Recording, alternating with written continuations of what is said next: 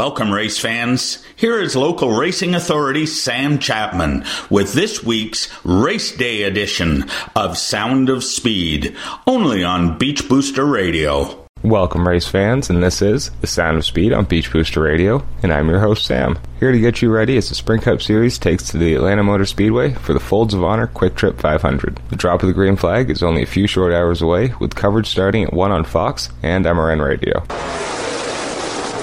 The Atlanta Motor Speedway is a 1.5-mile oval that opened in 1960 with the first NASCAR race, the Dixie 200, held on July 31st of that year. Fireball Roberts took the victory in the inaugural race at the Speedway. Atlanta Motor Speedway is a tough track on drivers and cars. Atlanta has a rough and bumpy surface that makes those Goodyear tires fade quickly. Throw in a new rolls package that lowers downforce and horsepower, and drivers are going to be in for a long afternoon. The rear spoiler is shrunk, taking a ton of downforce and grip away from drivers. Expect to see a few guys sliding around, especially near the end of a run.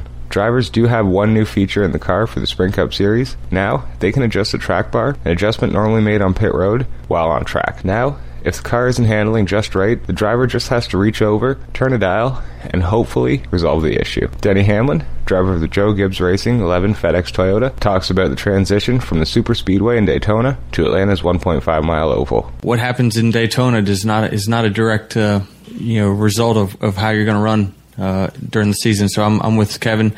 Let's get to Atlanta and kind of see who's got what. If you're looking for drivers to watch today, look for drivers that come from a dirt racing background. This weekend, I think Carl Edwards, Jeff Gordon, and Kyle Larson are drivers that you should keep your eye on. Carl Edwards has always been good in Atlanta, and he is in his first year with Joe Gibbs Racing, a team known to do very well in Atlanta. Edwards has 3 wins at the Speedway and 8 top 5s. And the last time a driver had joined Joe Gibbs Racing, Matt Kenseth in the 20 car, they scored 6 wins in their first season with that team. Look for Edwards and his new team to gel quickly this weekend. Jeff Gordon has 5 wins in Atlanta, with his latest coming in 2013. Atlanta is also the track Gordon made his Sprint Cup Series debut, all the way back in 1992. Gordon also holds a near-perfect driver rating in the series, which, just like his win total, is the highest in the field today. Look for the 24 to be up front as the checkered flag falls.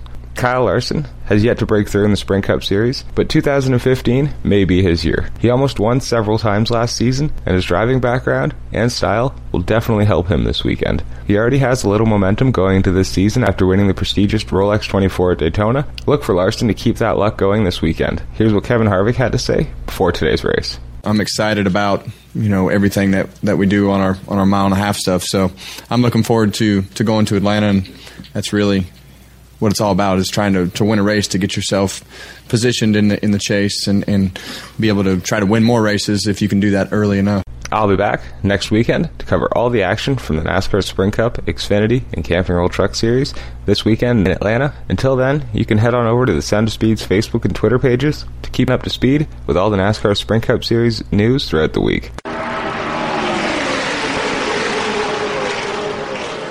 Before I go, I'd like to thank everyone at Beach Booster Radio. Without them, the Sound of Speed wouldn't be possible. Head on over to beachboosterradio.ca to listen to some great music, shows, and keep in touch with everything Wasaga Beach. Hit the podcast tab at the top of the page, and you can get caught up with all the great shows Beach Booster has to offer. Check out the blog, and you can find the digital version of the Beach Booster publication, which is always great to read. You can also download the Beach Booster Radio app from the Google Play Store and the Apple App Store, and take Beach Booster Radio with you everywhere you go. That's about it for today. Don't forget to join me next Wednesday at 5 and 7 for a recap of all this weekend's great racing. Until then, enjoy all the racing in Atlanta and have a great day, race fans.